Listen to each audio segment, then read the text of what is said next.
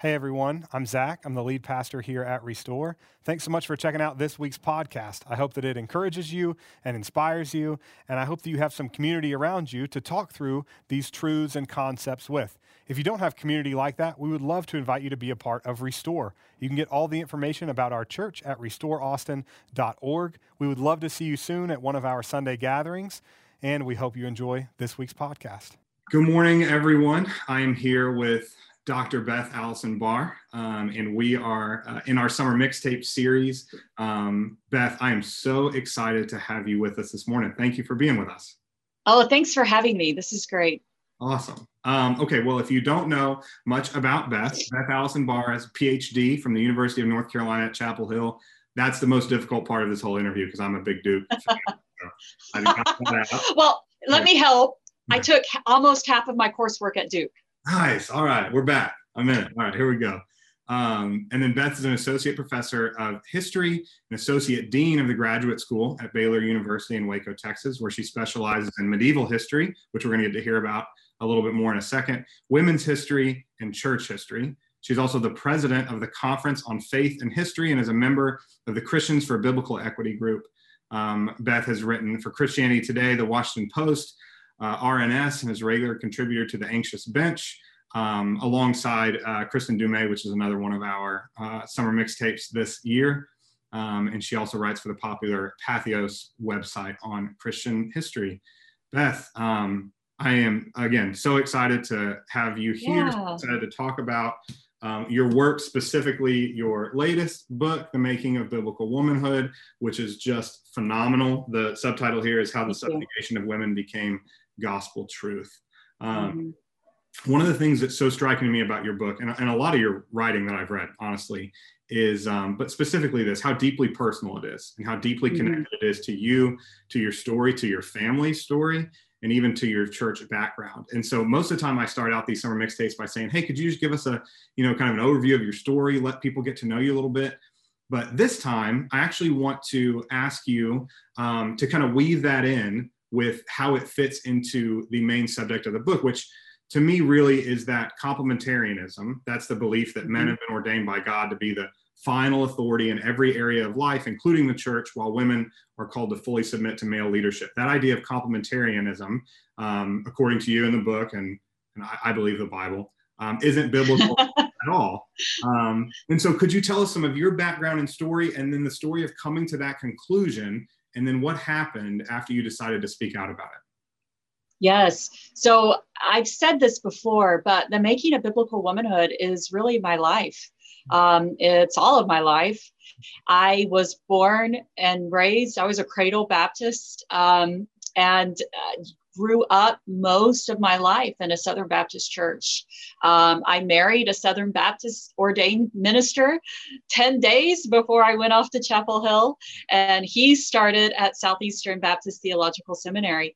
And even the fact that we did that, sort of thing kind of talks about how much this understanding of gender roles was really kind of just in the background of my life. It was something that I knew was there. It was something I'd already felt the impact of it, both personally, where I got on the dark side of the really dark side of complementarianism. But at the same time, most of the men that I knew were good people, were people who loved Jesus. Most of the pastors I knew really cared about women. Women didn't preach from the pulpit, but that didn't mean that women were ignored in a lot. And I think this is sort of also with complementarianism in the 80s and 90s, early 90s, it was really a more, I don't want to say benevolent, but it was more a paternalistic type of complementarianism, if that's maybe a good word. Christianity Today just had an article about paternalism and patriarchy. It's all patriarchy, y'all. But a paternalistic one is mostly a little softer. And so when we started, it didn't really seem to hinder much of what I was doing when I started off. I felt the bad side of it, but not enough to make me really question it. I still believed it was true. Sure. I believed that's what the Bible taught. And it really wasn't until we began this journey together of being at Southeastern, at the time when Paige Patterson was really in his heyday. Yeah. And we got married in 97.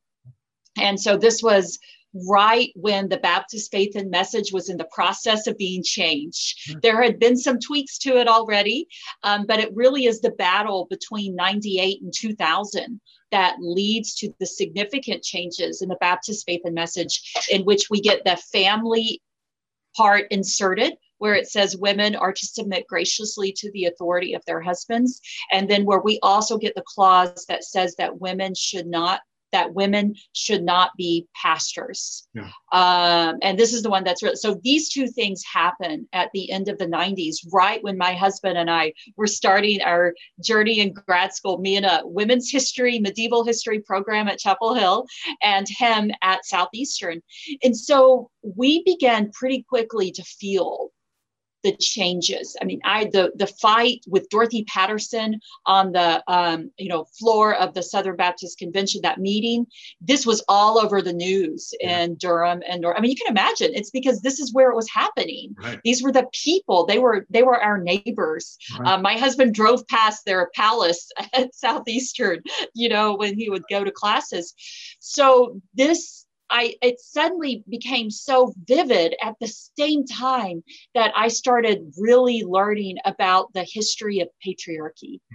And one of the things that was so shocking to me when I talk about this moment in the book, but I remember vividly sitting in this women's history seminar. And it's kind of interesting because since I wrote the book, a couple of women who were in that seminar with me have reached out to me and been like, oh my gosh, Beth, I remember that conversation. Yeah. And, they had no idea what was going on in my head, but they remembered that conversation because we were talking about how the fact that what the Southern Baptists were doing was no different than what civilization had done since really the beginning of time. Yeah. This oppression of women, this idea that women belong under the power of men. Yeah. And one of the things that really came out in that seminar that semester was how this never goes well for women. Some women are able to flourish in it. These are usually the luckier women. These are usually the women who come from positions of better, they're better established families. They're middle class, have more money. They can live this life. Yeah. And they are mostly have, paternalistic, benevolent men around them. Yeah. But for a lot of women, they can't live this life. Right. For most women in the world, most women are still often married, but most women's families cannot live on the income of a single person. Right. Most women have to work to support their children. Most women cannot, they have to put their children in daycare, or they can't afford daycare, which causes all sorts of other problems. So the reality is that patriarchy hurts most women. Even when men aren't abusive, it still hurts the livelihood of women. And it also limits their ability to follow God's calling on their lives. Yeah. Yeah. And so these two parts really started congealing for me while I was in graduate school. I did not make the move, though. I didn't really start. It started troubling me, but I still adhered because, my thought was, but this is God's word. Sure. This is God's word. It must just simply be the way that we do it that's wrong. It must be sin entering into the church that causes this. So that was sort of my stance, that this is still, that if it's done perfectly, if it's done the way God calls it, it doesn't go badly. It's this beautiful image. I hear women talk about that. They're like, oh, but it's so beautiful. And I'm like, that's such a nice dream. Right. I know that now, but I believe that. I understand where they're coming from. And it really wasn't until my husband and I were knee deep in youth ministry. And I began seeing how this theology played out in the lives of the girls that we worked with, the lives of the boys that we worked with.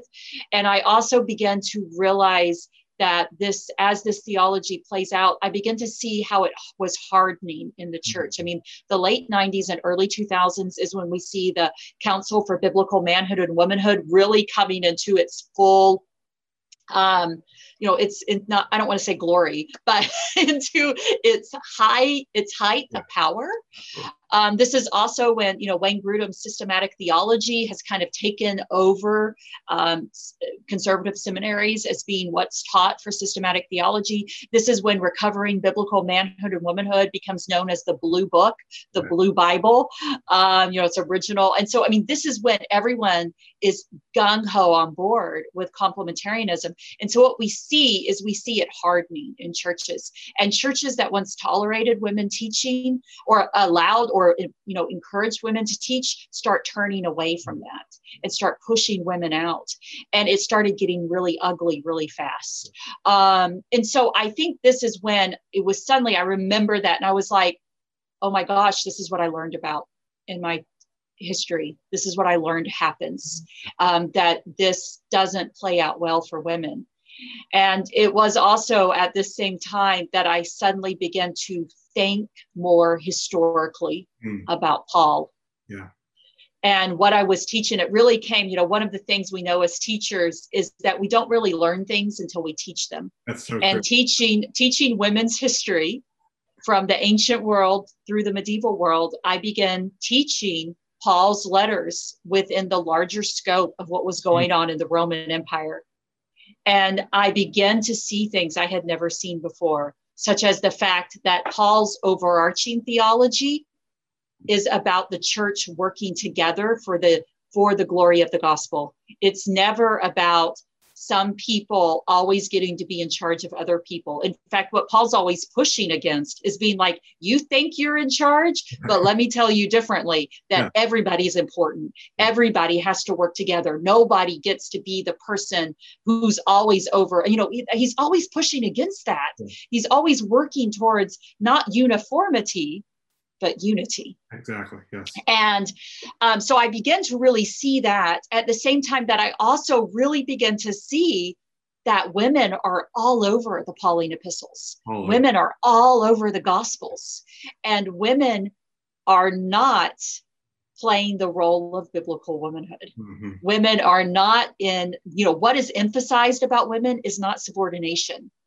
What is emphasized about women is their ability, their faith, and their ability to share the gospel. I mean, Jesus tells the woman at the well, he says, go and tell others what I have done. I mean, he commissions her to preach. He says, go. He doesn't say, oh, you can only talk to other women.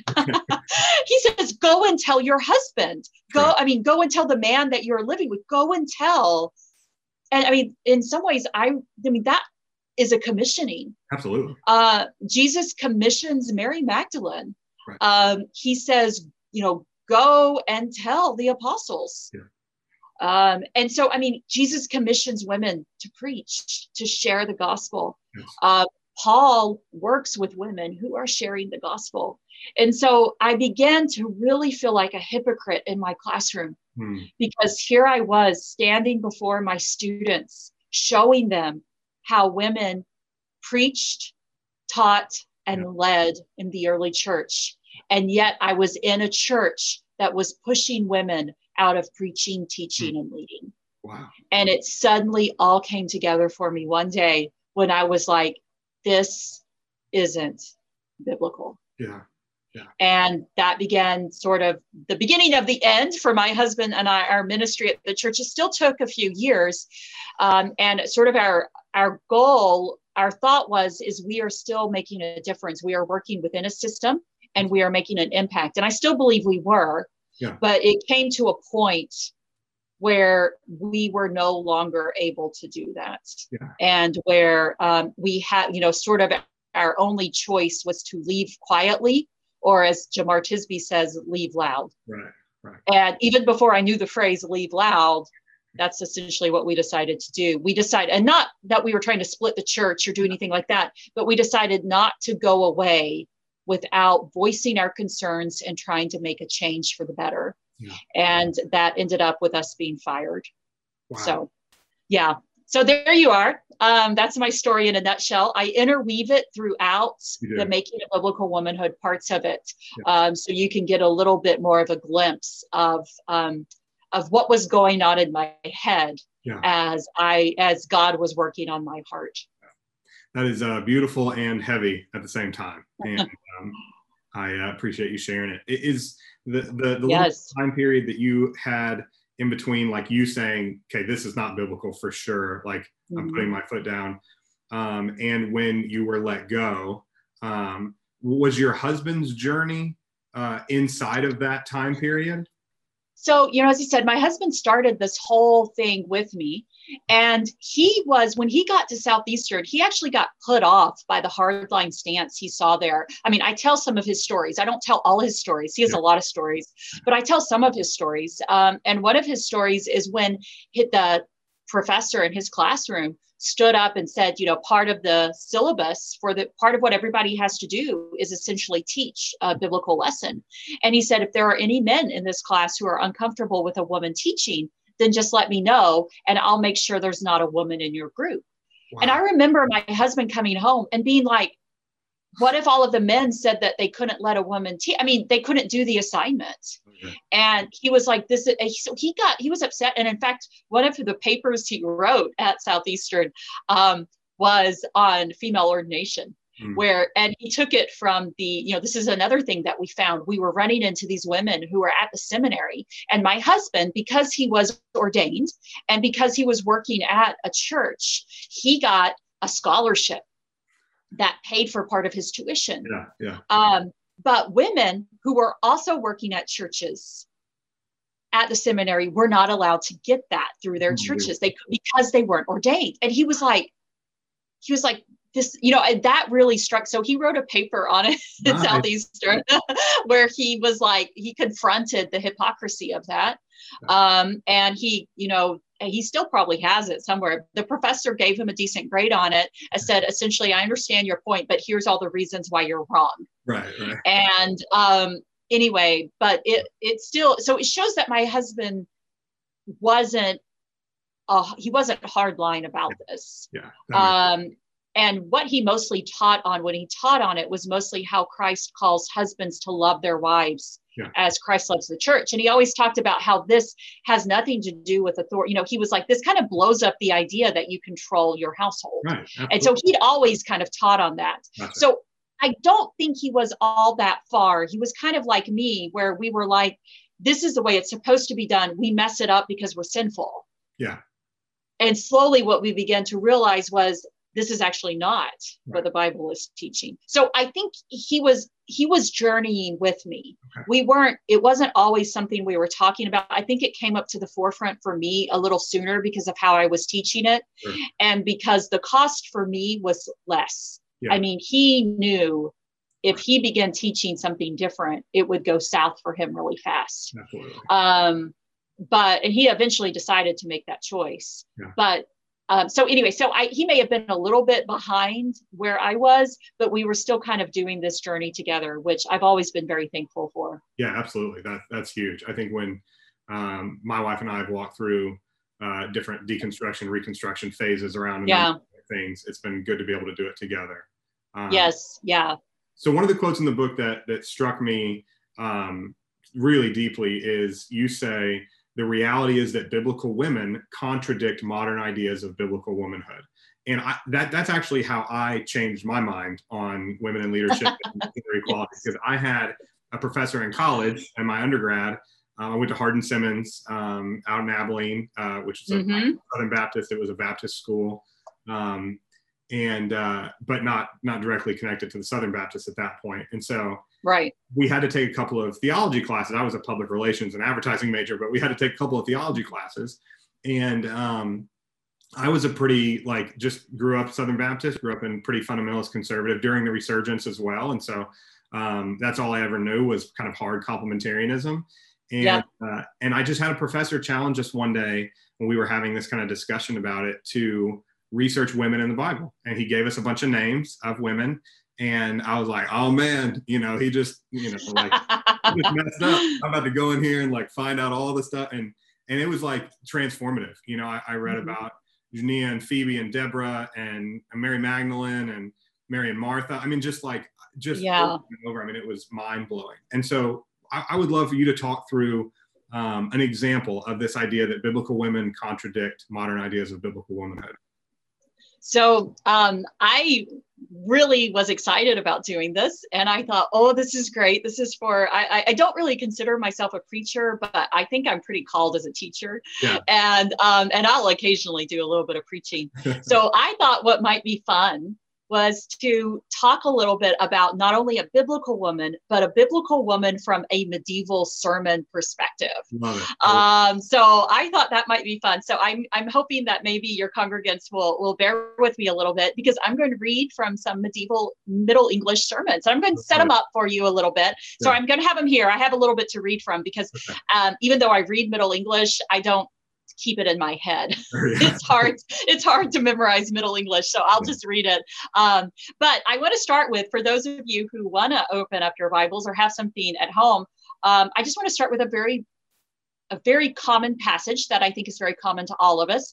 If you follow the lectionary, this is a Lenten passage. You still will often find it preached on the second Sunday in Lent.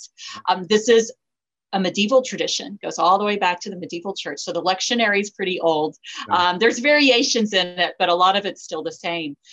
So if you want, I'm going to start with Matthew 15, and I'm reading from the NRSV. I almost always read from the NRSV, but it's verses 21 through 28. And there's also a parallel passage in Mark, but the lectionary reading does Matthew 15. And so this is what it says. It says, Jesus left that place and went away to the district of Tyre and Sidon.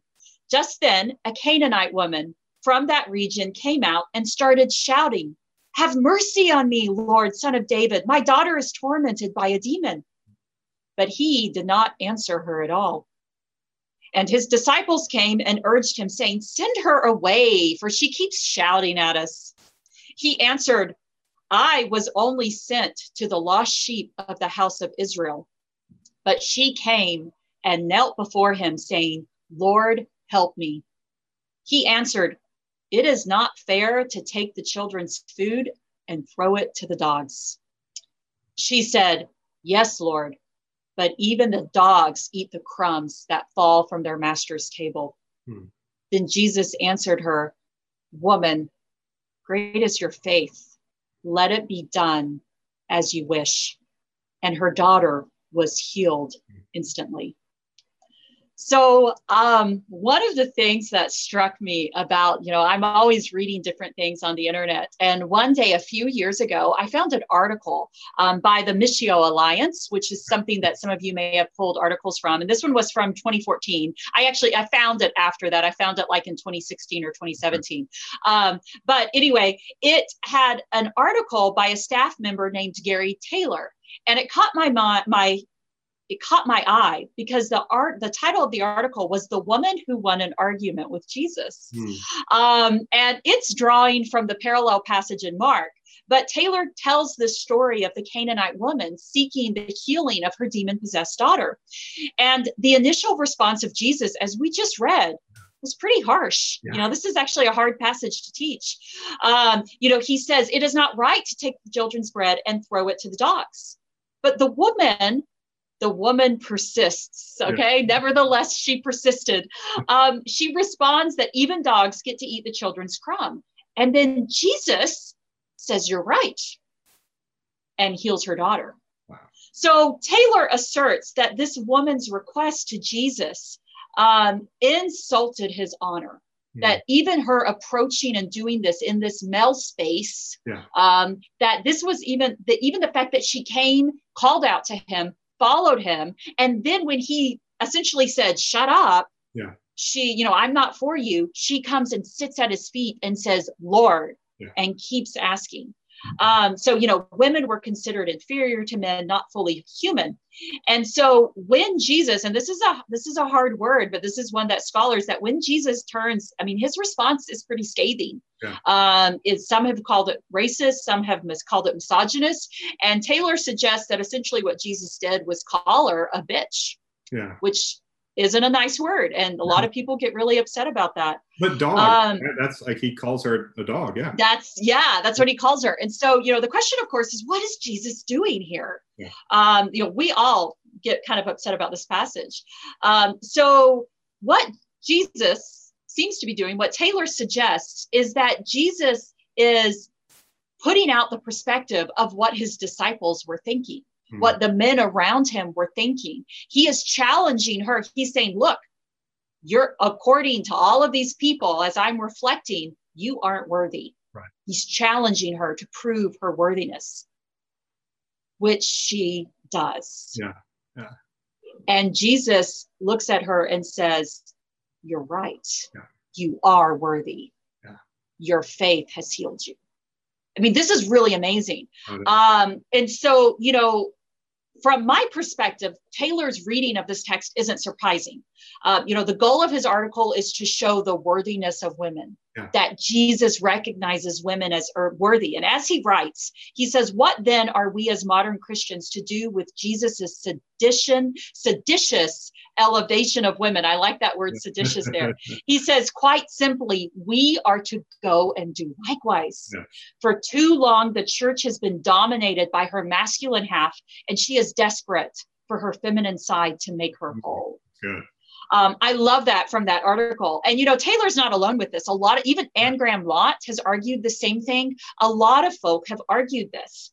And in fact, in my book, The Making of Biblical Womanhood, I briefly mentioned the woman of Canaan, and I mention her along the lines of this article. I call her the woman who won an argument with Christ. Yes. What's sort of funny to me is that I've gotten a lot of pushback from this statement about the woman who won an argument with Christ. The conservative Anglicans got really upset with me about this. It was sort of funny. And the claim is, what I have heard is, the people who have argued against this, they say, this is not a proper reading of this text. This is a very modern, progressive reading of the text that is fueled by feminism. Of course.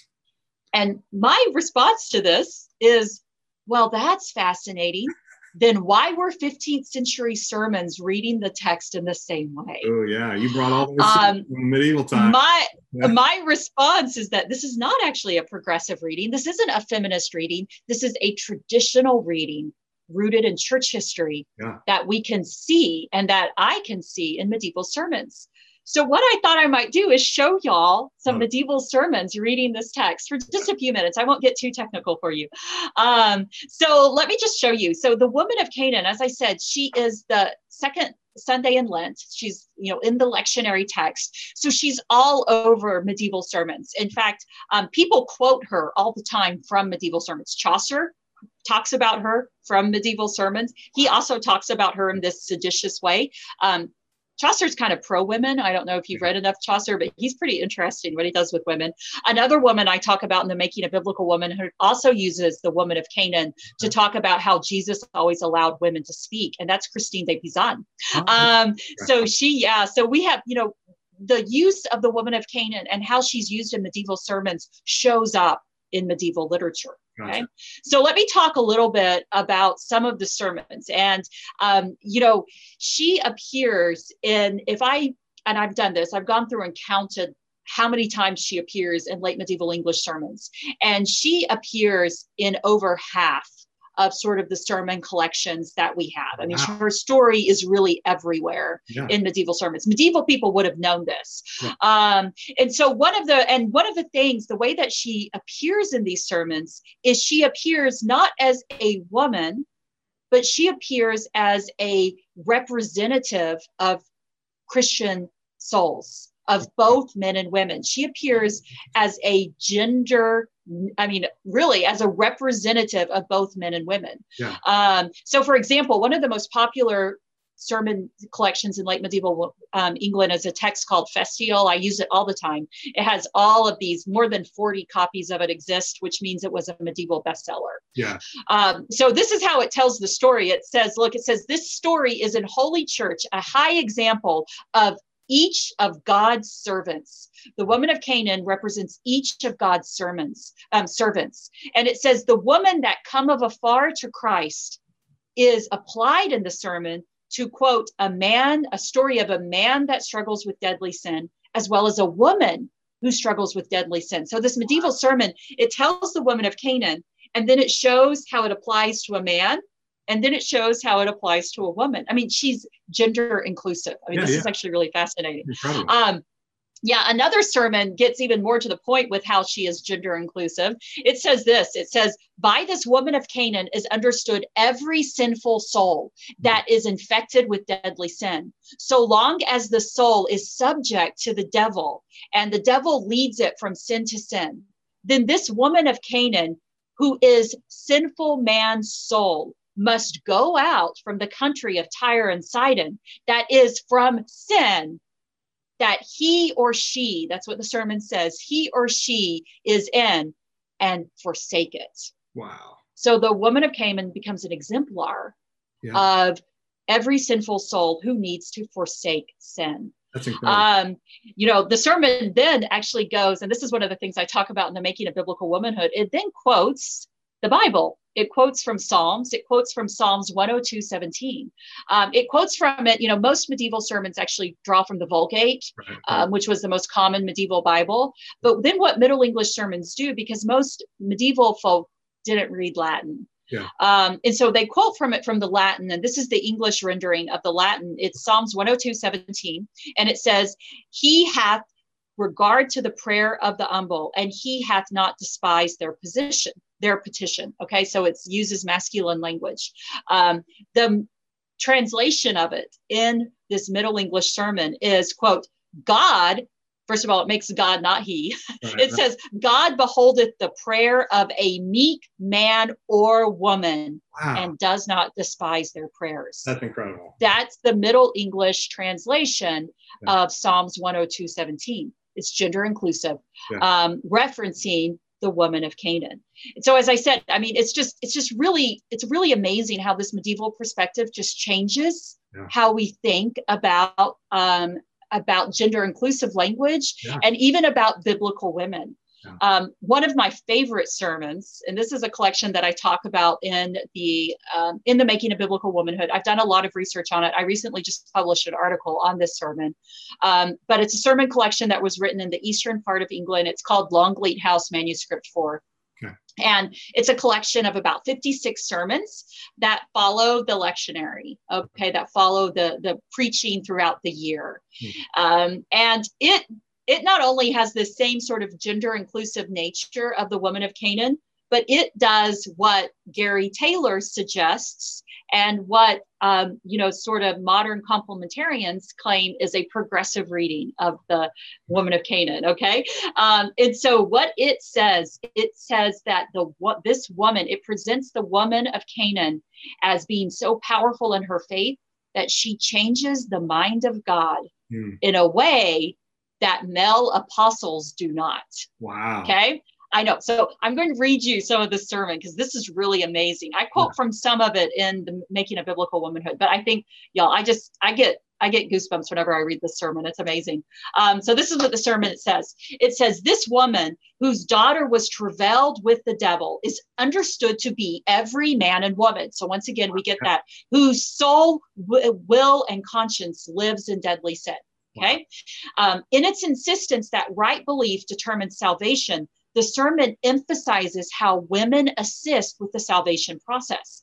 First, the text emphasizes the right belief even for Jews. It states that, quote, the Jews that believed in Christ were God's sheep and God's children, and so are all men and women of right belief. Okay, so it's emphasizing that even Jewish people in biblical times also became Christians. Okay, it then emphasizes that women are more inclined towards right belief. Okay, I love this. It moves from the woman of Canaan to Mary Magdalene. Wow. And it says, quote, I love this. It says, Mary Magdalene was the first messenger of life and of Christ's resurrection to the apostles who had fallen from the faith during his passion. Oh, that's what the sermon says. Yes, it says they had fallen from the faith during his passion. Yeah. And so she was the first that confessed the gospel to them and brought the disciples back to faith. Wow. That's what this 15th century sermon says. Isn't that amazing? And then it goes on and says she was the first that preached the faith in France. Medieval people believed Mary Magdalene went to France and preached the gospel and brought it essentially to the rest of Europe. And so she was the first that preached the faith in France. And in the new law, the blame of Eve is turned to bliss, and the sin of Adam is turned to happiness, and our woe is turned to joy.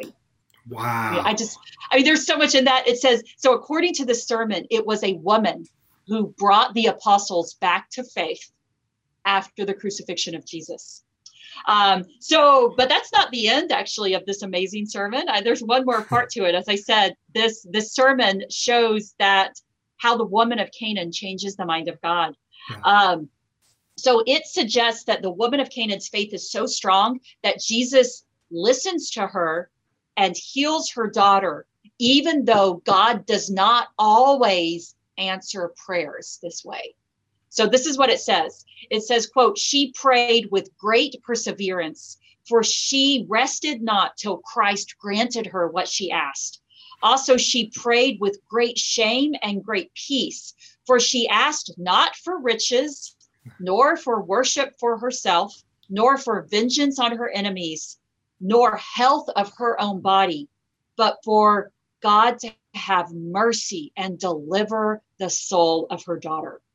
Oh my gosh. Sermon then said, I know it's amazing. The sermon then says, unlike St. Paul, who cried for the prick of his flesh to be removed, and God, quote, would not hear his prayer. God, quote, granted the prayer of this woman. I mean, it's amazing. And so here we have not only in this medieval sermon, not only a woman who had great faith, but her faith trumped the faith of the disciples and even Paul, and caused Jesus to hear her and heal her daughter. So there's a biblical woman that I think we've missed, and we've missed it, and we missed it in a way that medieval people didn't. So I think we have to think about what are our blinders in the modern church that cause us to not see women the way God wanted them seen in the Bible. Ooh, that's good. Yeah, that was not one of the names given me by my professor. No, you were the Syrophoenician woman. No, oh yeah, that's powerful. There's incredible material like this all throughout Beth's book, and like I already said, I could not endorse it more. It is simply fantastic. I want to ask you two more questions because I want to be respectful of your time. Yeah. Well, you let me preach a little bit, so thank you. Well, hey, you're just in Waco, so you have an open invitation anytime to come down and preach at Restore, anytime you want. Okay, here are the two questions. So one is about Bible translations, and the other is about a book club that we're planning to launch. Yeah. This book club led by one of our female pastors after this. We're super excited about that. Here's what I want to ask you about Bible translation. So you said earlier you're reading from the NRSV. I teach mostly out of the 2011 NIV, the new one. But by far the most popular Bible when I was in college and seminary was the ESV, right? By far the most popular. Now I've moved completely away from it over the last decade or so. But you talk in the book about how the ESV translation actually came to fruition. It's an incredible story that not many people know. Could you tell us that? Yeah, I've really been surprised by the response to this chapter of the book.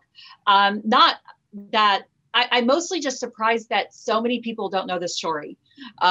This is a story that I followed from the very beginning, because as I said, I think it was, for one thing, it was happening at a time that I was kind of paying attention to the news.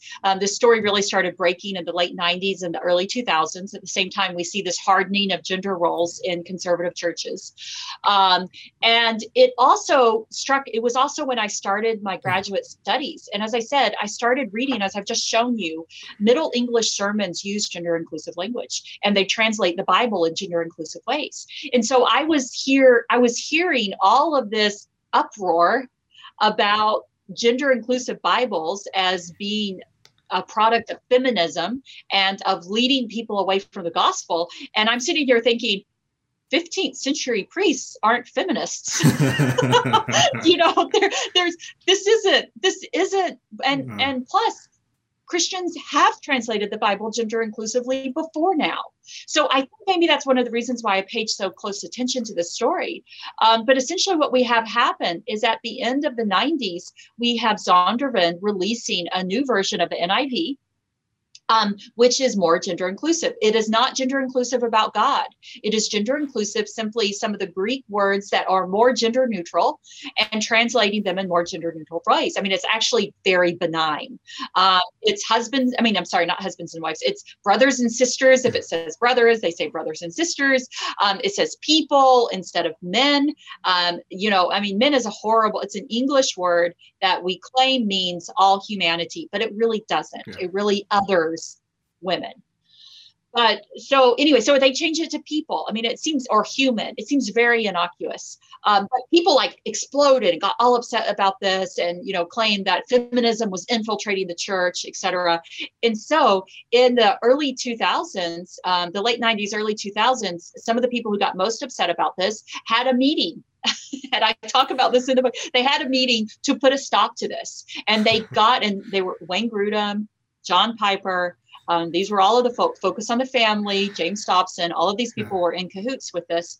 And they got a hold of the RSV. They got permission to retranslate the RSV, the Revised Standard Version. The ESV is about 95% the RSV. Okay. It's mostly not changed. The parts they changed were for their agenda, which they call unapologetically complementarian. Those are their words. They said that their goal is to make it unapologetically complementarian, to make sure people understand that women are divinely called to be under the authority of men and not in leadership. So what they change in the ESV is mostly to promote this gendered agenda. Oh my God. Okay. I just want to reiterate what you just said there. These men manipulated the Bible in order to promote gender hierarchy. They call it biblical manhood and womanhood, but they had to literally change the Bible in order to make it biblical. Essentially, they do what they were accusing Zondervan of doing with the TNIV. And what the TNIV, the Today's New International Version, and what you preach from, the NIV 2011, is mostly the TNIV. They did, Zondervan was like, ooh, let's just go back and keep those changes and just make it an NIV. And so it kind of was, so mostly what you're preaching from is the TNIV. And I'm very partial to the NIV. It's still the text that I mostly have Bible verses memorized from because I grew up on the NIV. But I've used the NRSV more because I find in academia, more people use the NRSV. So I kind of go back and forth between the NRSV, the NIV, and then of course I read Middle English Bible. So I read and I still use the 1611 KJV. That's one of the Bibles that I use all the time. So anyway. Wow. Well, I think one of the most egregious things in the ESV to me are the changes to Ephesians chapter 5. I actually preached on this a couple of years back. It's the chapter where Paul is bringing equity to the existing Roman household codes. He's kind of flipping them on their heads. He's actually pushing back against the cultural patriarchy there. And the authors of the ESV actually insert a subheading to not include Ephesians 5:21 in the household code section. They take that verse, which is submit to one to another, which is a mutual submission verse, and they put it in the section above to make it look like it's disconnected from the rest of the chapter. Yes. It's crazy to me. Yeah. And I've gotten quite a bit of pushback about calling that to attention. I've gotten a lot of biblical scholars who've gone, very conservative biblical scholars who are like, but, there is a break in some of the early manuscripts. And I'm like, yes. Some of our earliest one, there's not a break. There is a space between the end of 521 and the beginning of 522. But I'm like, that doesn't mean that 522 still doesn't go with 521. It's the same verb, it has to. So anyway, it's crazy to me. I'm like, if you are, and it doesn't have any subheadings, and clearly the whole chapter belongs with 521. The emphasis of the whole chapter is 521. It makes me so frustrated. There's a lot we could talk about. Yeah. Okay, last question. I'm going to ask you to close in a word of prayer. I know you have a special prayer, picked out for us. I do. I'm excited to hear it. So we're planning to launch this book club on the making of biblical womanhood. I'm wondering if you have any resources or advice for those leading in or participating in the book club. Yeah, I do have a resource. My husband helped write discussion questions for the making of biblical womanhood. You can find them on the Baker webpage for the book, and they go chapter by chapter. And so, and they're pretty good. So he's good at writing discussion questions. I'm not actually very good at it. So he did a good job. So I'm thankful for him. So go use his discussion questions. And I think that will help. The other thing is that I think there is a lot of my personal story in this book. And so I would just say, not only, of course, I want you to see the evidence that I present, but I also want you to think about how my story might be your story, or it might be the story of other women you know. Theology has implications. And we've got to think about how our theology affects lives. And if our theology has gospel implications, or if the end result of it goes against Jesus. And so I would just encourage you to think about that the personal effect of theology about women. Yeah, that's so good. That's so good. Thank you. Like I said, we could talk about this for hours, but I want you to know I'm so thankful for this book. I'm thankful for you. I'm thankful for your voice. You alluded to this earlier, but people may not know that you have been receiving some significant hate from folks who feel threatened because of their patriarchal power is beginning to crumble beneath their feet. Jesus is using you to help do that. So I want to ask everyone who's watching this, please be praying for Beth and her family as they walk through this difficult season.